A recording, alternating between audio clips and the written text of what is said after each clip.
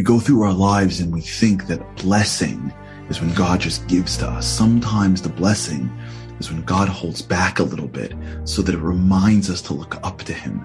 And when we consistently look up to him, we don't only get the thing that we want, we get him. We don't have God to fulfill our needs. We have needs to find God. And when we look at our lives and we recognize that the needs that I have really are opportunities to connect to God, then we're living a life of blessing. Because the greatest blessing we can have is the relationship with our Father in heaven. That's the blessing.